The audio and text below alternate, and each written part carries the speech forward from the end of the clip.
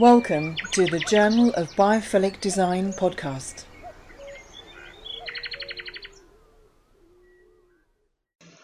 Well, welcome to the Journal of Biophilic Design. We're joined today by Neil Usher. He's Chief Workplace and Change Strategist at GoSpace AI. He's been working with complex change problems for over 40 years, and he's a sought-after conference and academic speaker.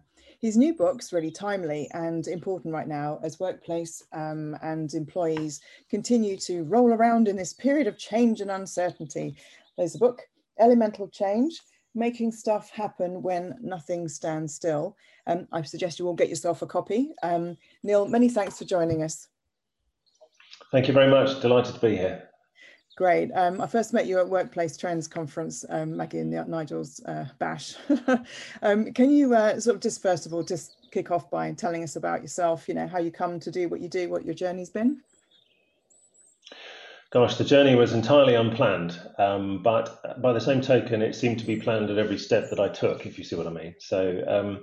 But I've been in the business of property, corporate real estate, workplace now for approaching 30 years. I did a master's degree in IT, believe it or not, in 1990, 91. And sort of fell into facilities management by accident, loved it, and sort of grew my career from there. So every step of the way has really been sort of mainly on the occupier side. I spent most of my time on the occupier side, looking at sort of broader portfolios, more of that sort of journey on a sort of in a anti-clockwise direction around the property clock, starting with FM, moving into capital projects, workplace design, transaction management. And then into sort of global and regional property strategy. Last couple of years, I've been with GoSpace AI, which is the first artificial intelligence application for dynamic workplace planning, which has been fascinating as well. But yes, I've sort of made property and workplace my home really for almost 30 years. That's great, thanks. I've talked to you separately about the GoSpace AI. I'm quite interested in that. Your book, Elemental Change, has its, as I said, has this terrific title, Making Stuff Happen When Nothing Stands Still. Obviously, with this COVID and lockdown, I think a lot of people have been thinking nothing's happened, it's all standing still. But actually, there's so many goalposts that have been moved, and sort of emotionally, socially, and obviously, especially in terms of the workplace, or where we can conceive our workplace to be. I mean, what are you seeing in the workplace? I mean, how are people coping, and sort of what do you think of the main issues are that people are struggling with in terms of change? What was interesting was I was talking to a friend of mine who's in Milan yesterday. Yeah. You may remember in the early days of the lockdowns in Italy, people were sort of playing and singing opera from the balconies, and there was this wonderful sort of spirit of look, this is really unusual, really different, but we're going to get through this. There was a sort of indomitability about it all, really, in terms of we are going to triumph over this pandemic. And I think with the sort of succession of lockdowns and the time this has dragged on, and with vaccines on the horizon and with them starting to be rolled out, there's a sort of injection of hope into all of this. But I think we've become sort of progressively more and more exhausted by it all. The uncertainty really as to when is this going to start to sort of be pushed out of our society, and the sort of the idea somehow that we'll be returning to a normality. I'm not necessarily sure that normality is a thing in any way at all, and that really is one of the contentions of the book, with everything flowing, that actually normality is just a point in time. But I'm sort of sensing really as well within the workplace sector that it's very difficult for anyone to actually take any action. It's very difficult for anyone to plan anything because there is such a degree of uncertainty about the future. So everyone's almost sort of looking across the start line at the others, thinking, who's going to go first? Who is going to be that first mover? Who's going to do something really brave, really interesting? But I'm not, because I'm just in case. And on that basis, no one's really taking that first step. And I think that's really where we are. And then with Christmas and end of the year approaching, I think it's been a useful point for people to say, well, look, if we are going to make any moves, we're certainly not going to make them this side of the holiday. So we'll sort of have a break, come back in the new year, see how the land's lying, and see if we're going to be that first mover then. Yeah, I think you're right. I think everybody's, as you say, waiting for someone else to kind of make that move, and Christmas is sort of coming up and putting a sort of huge stock in it, doesn't it? Really. I mean, in your book's divided into separate sort of like different parts, and in your opening gambit, your final paragraphs about collaboration, and actually one of the sort of things, your analogy of the train sets, I think, is spot on. You know, we sort of start down one track, and then another train joins, and then before we know it, we're on a completely different track, heading in a completely different direction. Obviously, when you get more people involved with things, you know, it's, you know, that obviously, you know, things happen. People have different ideas, or they have different things. You even mentioned about like a grieving curve where people go up and down and up and down, and you've got sort of 3 or 4 of those all coming together. I mean, how can people cope with this? You know, how can people cope with collaborating and the change?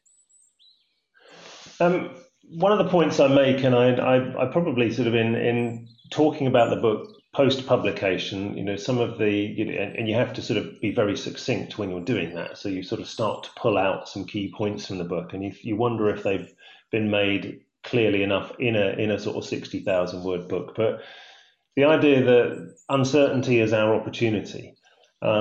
If we think about our personal lives and we think about organizational lives, because nothing is standing still, because everything is interconnected in some way, and because sort of life, and corporate life in particular, doesn't work like it works in a lot of change books that I've read, where everything does stand still, and it's almost like a laboratory, and we can conduct these experiments and see what happens. It actually becomes very difficult to plan, and very difficult to sort of to get to the end of the journey that you've planned in that sense. So, you know, what I'm seeing really is that we need to develop a much sort of closer relationship with change. We need to understand that it's our essence. A lot of the literature as well seems to estrange us a little from change, whereas actually, because we are living, breathing change, we're actually very sort of naturally adept at coping with uncertainty. And sometimes I don't think we back ourselves enough really in that sense, and back our own sort of resourcefulness and our own ability to navigate uncertainty. And then when we look at large corporations in particular, they're sort of engines that are really designed to remove uncertainty from all of their processes and all of the environments in which they operate. And actually, by doing so, they're actually, by trying to create as much certainty as possible, they're removing the possibilities for innovation and creativity in doing so. They're actually stopping interesting things happening. So, whilst I didn't write this book during the sort of COVID era, it was all pretty much drafted and done before. I think what's relevant now really is really sort of getting across to people that the uncertainty that we're facing is actually a fantastic opportunity. It's not something necessarily to be afraid of. It's not something to try and iron out. This is something where we have to actually capture the energy of uncertainty, and this is going to enable us to do amazing things. And I think there's been some fantastic debate to follow in the whole workplace sector during this period of time. You know, people are really thinking deeply about sort of the present and the potential future, probably like never before, really. I think we had another spike of it during the last sort of global recession that we had. And I think we had some really fantastic outcomes from that in terms of the way the workplace develops. I think that period of thought really helped us. So I'm hoping that this period of time and this period of introspection makes us much more comfortable with change, makes us sort of feel like we have a confidence in dealing with change and thinking about change, and that we actually start to appreciate uncertainty and the movement of all of the parts ahead of us, because that's how we can navigate to a better world of work and a better workplace.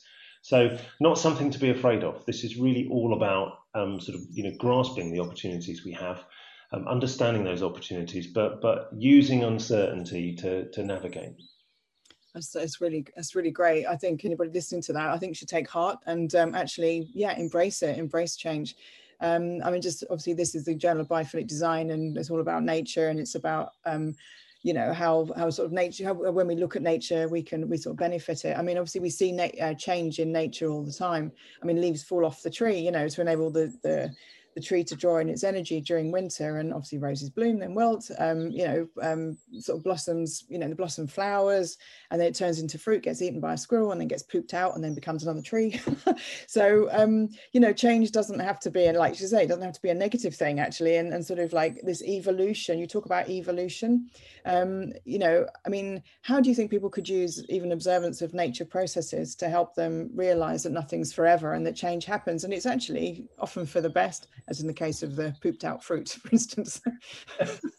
When you were talking about that, I was thinking about, is it the cat that eats coffee beans, and we sort of recycle the other end and they become very expensive coffee. But yeah, I think sort of looking at nature is a fantastic way to actually consider that perpetuality, really, of change. It is all around us. The signals, the clues that change is the essence of our life are everywhere. I hadn't actually specifically mentioned that in the book, but now that you've mentioned it, I think it would have been a great reference in that sense, because it never stands still. And actually, one of the things that's been really fascinating during this period of not just sort of going to the station in the morning and getting into town and then coming home half the year in the dark, is actually watching the seasons and watching those changes. I've had walking the dog and things, had the luxury of actually just sort of in very similar situations around where I live, being able to see the change of the seasons in great detail, like never before, probably. Been more aware of that change than ever. And so, yeah, so anybody who is in any doubt at all that change is the essence of our lives should just really go for that walk in the forest, I think. Yeah, it's really true. I'm name checking the book again, but Elemental Change, page 49. Evolution and transformation. You talk about sort of DNA and also cells consuming another. You have obviously ancient Greek references, which I love. Thank you very much for that. An ancient reference, obviously, personally, I love this. It kind of resonates highly with me. But you talk about the gladiator versus the accountant, which made me smile. Tridents versus spreadsheets, and obviously the accountant usually wins, but that's because the initiative is like sort of wrapped up in sort of dressed up as a gladiator almost. And you also talk about transformation and companies buying another, obviously cells eating another cell kind of thing and absorbing. It's a really interesting sort of biology. And that's what I must admit, anybody who's going to, I do stress people to buy the book, because it's absolutely excellently written. It's really accessible, and it's fun as well. It's actually a fun book. You learn through the analogies that you use. Can you sort of explain maybe how transformation versus evolution, and sort of the nature of companies, can you explain how it should be, maybe it should be a process of evolution?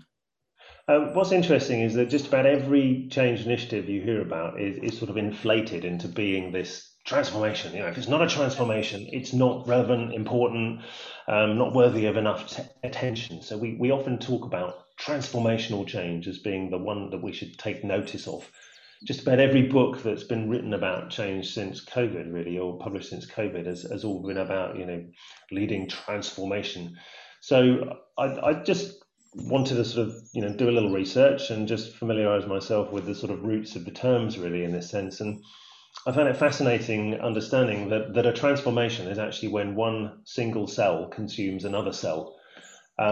Obviously, being a single cell, it doesn't particularly think about it. It just kind of does it. Yeah. And, most of the time it's fatal. But that is a transformation. And on the odd occasion of all the single cells consuming other single cells, it creates something new. So really my conclusion was that sort of transformations are actually very small things. Transformations are important, but they almost just sort of puncture that timeline in a way. And that timeline itself is evolution. So transformation is not necessarily a bigger thing than evolution. So what I was really trying to stress was that evolution's probably got a bad name. It's considered to be boring, and it is the accountant and the spreadsheets. It's considered to be the stuff that just kind of rolls on. But really, what it's all about is big kind of table thumping, chest beating transformation. And actually, in reality, that's not necessarily the case. I think we need we need to sort of reappraise our understanding of what evolution is, because actually evolution it sits at the heart of this. And evolution can be fast. Doesn't I checked on this, and I think it takes about 1 million years for a sort of a fish to grow legs, in terms of evolutionary terms. So we always think about this as being something really slow and really dull, but actually evolution is something we need to understand a lot more, and probably stop using the term transformation quite as much. There is nothing wrong with saying, look, this particular change initiative is an incredibly important evolution. That's not a bad thing.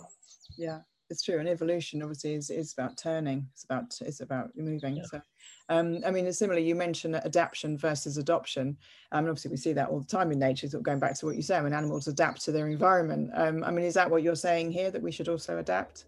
Yeah, adaptation is much more closely related to evolution, and most change programs in workplace, and I'm always very interested actually, and I'll reference it here in the comparison really between sort of the software and IT industry and the workplace industry, but because this is really where I first noticed the difference, but because where there's usually a sort of a physical relocation, whether it's coming out or of existing workplace for a while and then going back into the same or moving building or something, there's always a sort of a clear line. And so the change process, the leadership of the change process usually begins too late in that whole process. And so, what we're actually doing is we're sticking things on. We're actually asking people to adopt new behaviours, do something different. And it's a little bit like downloading an app onto your phone. We have a look, we decide whether we like it or not, or if it's got a use or not. Sometimes we might do that and keep it. So there's a bit of a window of opportunity there for that adopted behavior to stick, but a lot of the time we reject it.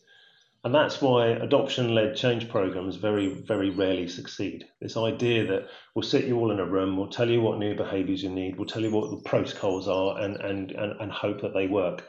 Whereas actually what this is about is allowing people to adapt. So we're allowing them to evolve, which is we give people the knowledge, the resources, we give people the information they need, and we engage with them and we get them involved in the change process such that they're changing themselves. We're not changing people, we're enabling them to change themselves. So we're enabling them to adapt. So there's, in the same way that evolution is punctured by transformations, the process of adaptation may be punctured by the adoption of certain behaviors. But actually what we want to create deep and lasting change is for people to adapt. And as I point out in the book, evolution doesn't work in reverse. It may be that something that happens in the future bears a resemblance to something that's happened in the past, but that is still in itself evolution. We don't go back to something, we evolve into that again, and other circumstances will have changed.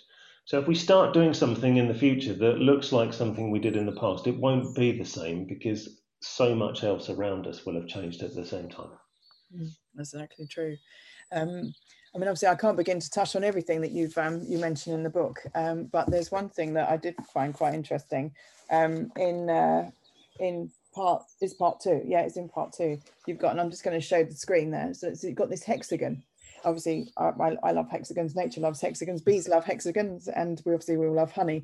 I mean, I just thought this hexagon, and then how you go on to describe each element of that hexagon and how you use it and adapt to it and all this sort of thing. I just think it's brilliant. But it's not just for workplace. I think it would be really useful for people, for life, actually. The way, I mean, you can adapt everything that you said, I think, for living a better life, to be fair, and trying to help you focus on your new journey or your new thing. But can you tell us a little bit about the hexagon? I mean, maybe if you can sort of touch on the different elements.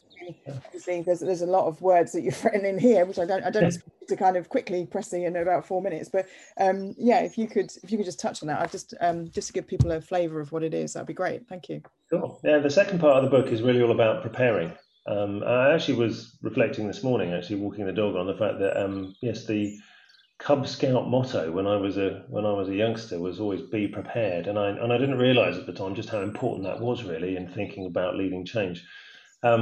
But we always talk about planning in change terms, but actually planning is a sort of subset of one of the components of what I've created, which is an operating system of change. And you're right in the sense that it should be applicable to our own lives as much as it is to corporate life. You know, change isn't different the other side of the revolving door. It's the same everywhere in that sense. And the approaches can be the same and they can be commonly applied. But what I was trying to get at really with the operating system was something that enables us to be prepared for this uncertainty, because we very rarely have perfect information, because everything ahead of us and to the side of us is constantly moving, and because it's all interrelated, and navigating those paths is incredibly difficult. We need to have a framework in our minds where we're aware of as well, in terms of sort of how much of all of this we have and its interplay, to be prepared to deal with that uncertainty. If we're saying uncertainty is an opportunity is the first of those components of the operating system, then we need to have that operating system in place. And again, it's another term borrowed from software industry in that sense, because the other thing I think about operating systems is they're quite unglamorous. We get the little, notifications through update your operating system, but and we notice a few little changes, but most of what's going on with an operating system is sort of below the line in a way. We look at the applications, the things that sit on top, as being the things that are sort of interesting and glamorous, but nothing works without an operating system, nothing at all these days. Otherwise, it's just a box of wires that's completely useless. And the hexagon really came from, and the sort of using six came from the sort of the structure of the last book, in terms of the 6 E's of a fantastic workplace. So I thought, well, forget six for a moment, and let's just see what we think the components of an operating system of change would be, and sort of landed on six again. First of those being the opportunity. Very often we rush straight into the vision, but sort of mapping that opportunity. I think it's really important to set out, how we got here, where we are now, and where we want to head to in the future. It's more detailed than a vision statement, but actually understanding that opportunity. And we can't forget as well that it's got a time limit on it. Opportunities don't last forever. It's something that we need to action or not. And then we move into that vision. I think the vision is better positioned as a question than it ever is as a statement. And the real sort of contribution, I think, in this book is to look at sort of asking questions of people, which engages them. It makes them feel that they're part of developing the solution. And also, they sort of hijack the brain. If we ask someone a question, it's almost impossible not to try and answer it. It's very difficult to ignore a question. So we do engage people in that sense. And then we're looking at evidence, and I really focus on sort of both data and story. I think story is often underplayed. I'm seeing quite a lot of talk and writing now about the importance of sort of data stories. Data on its own needs to be captured in stories. We need to tell stories, and we need to hear them from people as well. It's important. Data gathering is listening to the stories that get told in organisations. Then leadership is an inevitable contribution, I think, in this sense. So I have a little look at leadership as distinct from management, and then looking at trust. I think trust is vital, not just on a personal level, but on a group and a team level as well, which is where I get into the sort of a deeper look really at the idea of psychological safety, which I think is sort of missing some components. And I think the term psychological safety is decades old, but we're still struggling to define it. If we've got this vital tool in corporate life that we can't actually describe, and not many people know what it is, but it is so vital, then we're missing something here. And I've sort of rechristened it, including physical safety, to be elemental safety. And then we're really looking at the resources we need for our operating system, and that can include everything from sort of the other sort of team members we need to bring in through to sort of money and administration, all the other sorts of practical things. But the plan, I talked about the difference between preparation and planning. The plan sits within the resources. It's a subset of resources. And sorry, my dog is actually drinking out of his bowl. So if you can hear a slurping noise in the background, it's not me, it's the dog over in the corner. But the resources that we need include that plan, and that plan has to be highly flexible. Soft planning, the need for soft planning rather than rigid planning. I've seen so many change initiatives struggle because people, having spent time and effort planning, rigidly adhere to this plan, and they won't deviate from it, even when they can see that the conveyor belt is heading over the cliff. No, that's the plan, we have to deliver it. And then the finger usually gets pointed at the execution of the plan later. So that's a very quick walkthrough of those 6 components of the operating system. But my contention is that these should be in place at all times. You don't bring all these things together for a change initiative. These are things that organizations and things that we as people really need to have at our disposal at all times, because we never quite know when we're going to need to draw on them. but we have to be aware of where we're at now with each one of those. And the use of the spider chart in the hexagon is quite useful for planning where we think we're at and where we need to get to. We can identify those gaps and we can do what we need to do to be as prepared as possible. Part 3 is actions.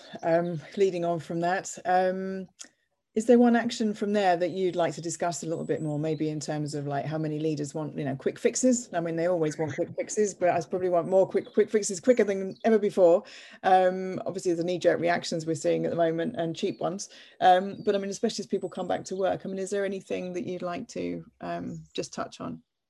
I should say I do take apart the whole idea of quick wins. I call them the fast food of the change industry, and I think we overly focus on those. I won't say too much more about it as I'll spoil it. I mean, the 9 elements of change, there's a periodic table which I find a very useful sort of structure really for these things. And, again, argue in a similar way to the last book, argue that these elements need to be present in leading any change initiative. And they're in 3 groups. So I'm informed, I'm engaged, and I'm involved. And very often as we move sort of left to right through those 3 groups, we find that change initiatives may stop just informing people. People might be told what's going to happen, but they don't get anything else. Sometimes they stop at a level of engagement, a little bit of sort of, a few emotional triggers and a little bit of sort of bringing people in. And very often, they don't include any degree of involvement at all. So involvement is the group that I think is probably the most, underrated, underdescribed, and undercommented on really in terms of our whole approach to change and the actions we'll take. But there's one sort of component, if you like, of getting people involved that I find fascinating, and it's known as tummeling. And tummelers are, if that's because it's a German word, or the root is a German word. It's actually it actually then sort of transformed into a Yiddish word, and what it means is those people at a wedding who encourage others to dance. So whether I can actually say tummeler or tummeling, I'm not sure because of the root of the word really and the way that the word has evolved. But for the sake of the book, I'm going to do that. But a tummeler is someone who does things differently and talks about doing things differently. These aren't people who are appointed. They're not given a formal role in a project. You are the tummeler. Here's your brief. Here's your role description. You go off and do this. These are people who just are in that process of adaptation. They are seeing that there's some opportunity. They're seeing that they can actually work differently, and they're doing that very visibly, and they're talking to their colleagues about doing it as well, because they can see the benefit and they're experimenting, and they can see that there's something in this. The actual effect of tummelers is very low key, but hugely important in a project, and it's an idea that came from a friend of mine who was aware of it from a website in the US called Tumblevision TV, where they picked up on this, and really powerful. His role was as a social artist in residence at an incubator center, and his role was there really just to talk to people. They were all doing completely separate things, working on separate innovations and separate projects.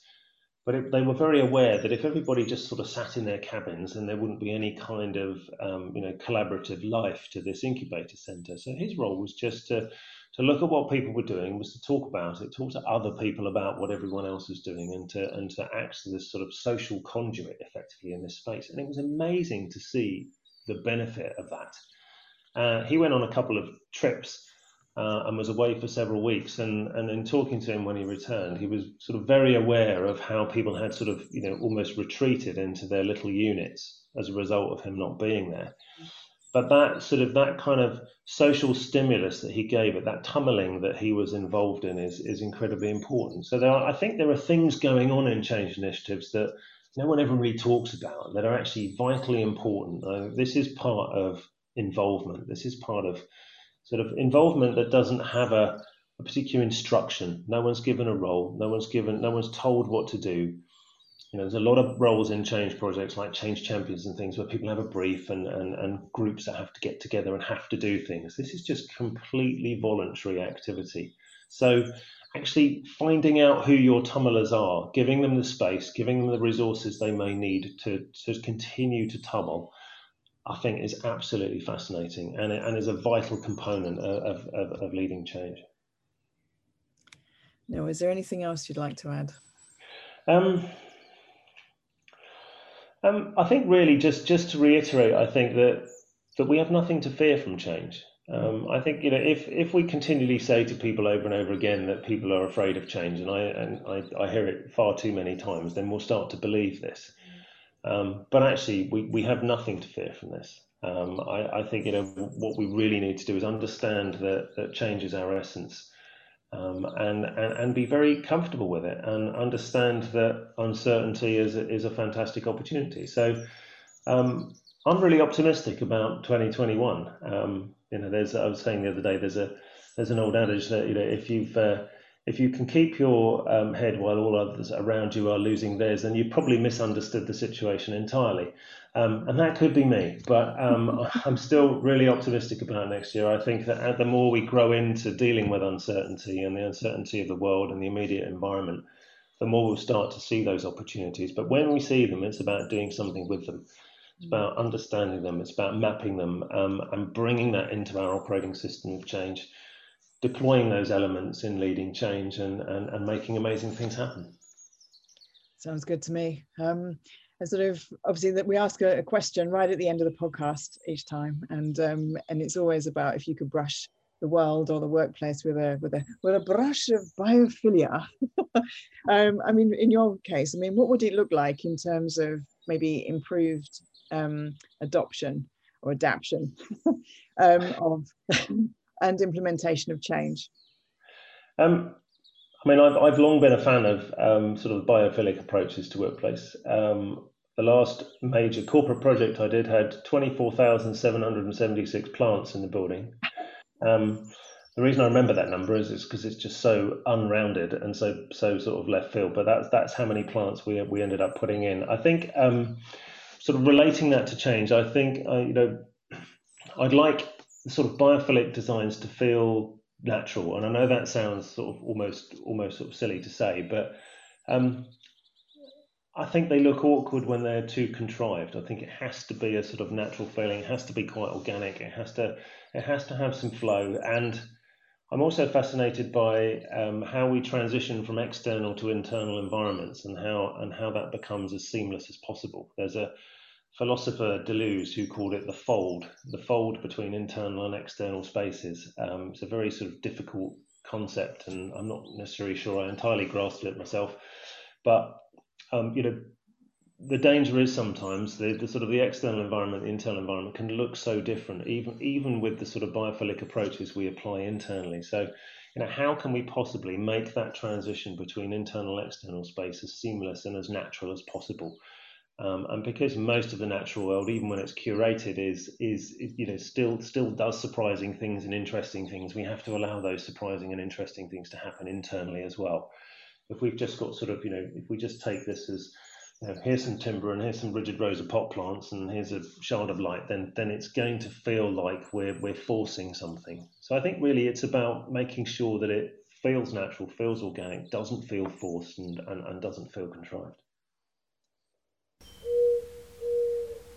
Thank you for listening to the Journal of Biophilic Design podcast.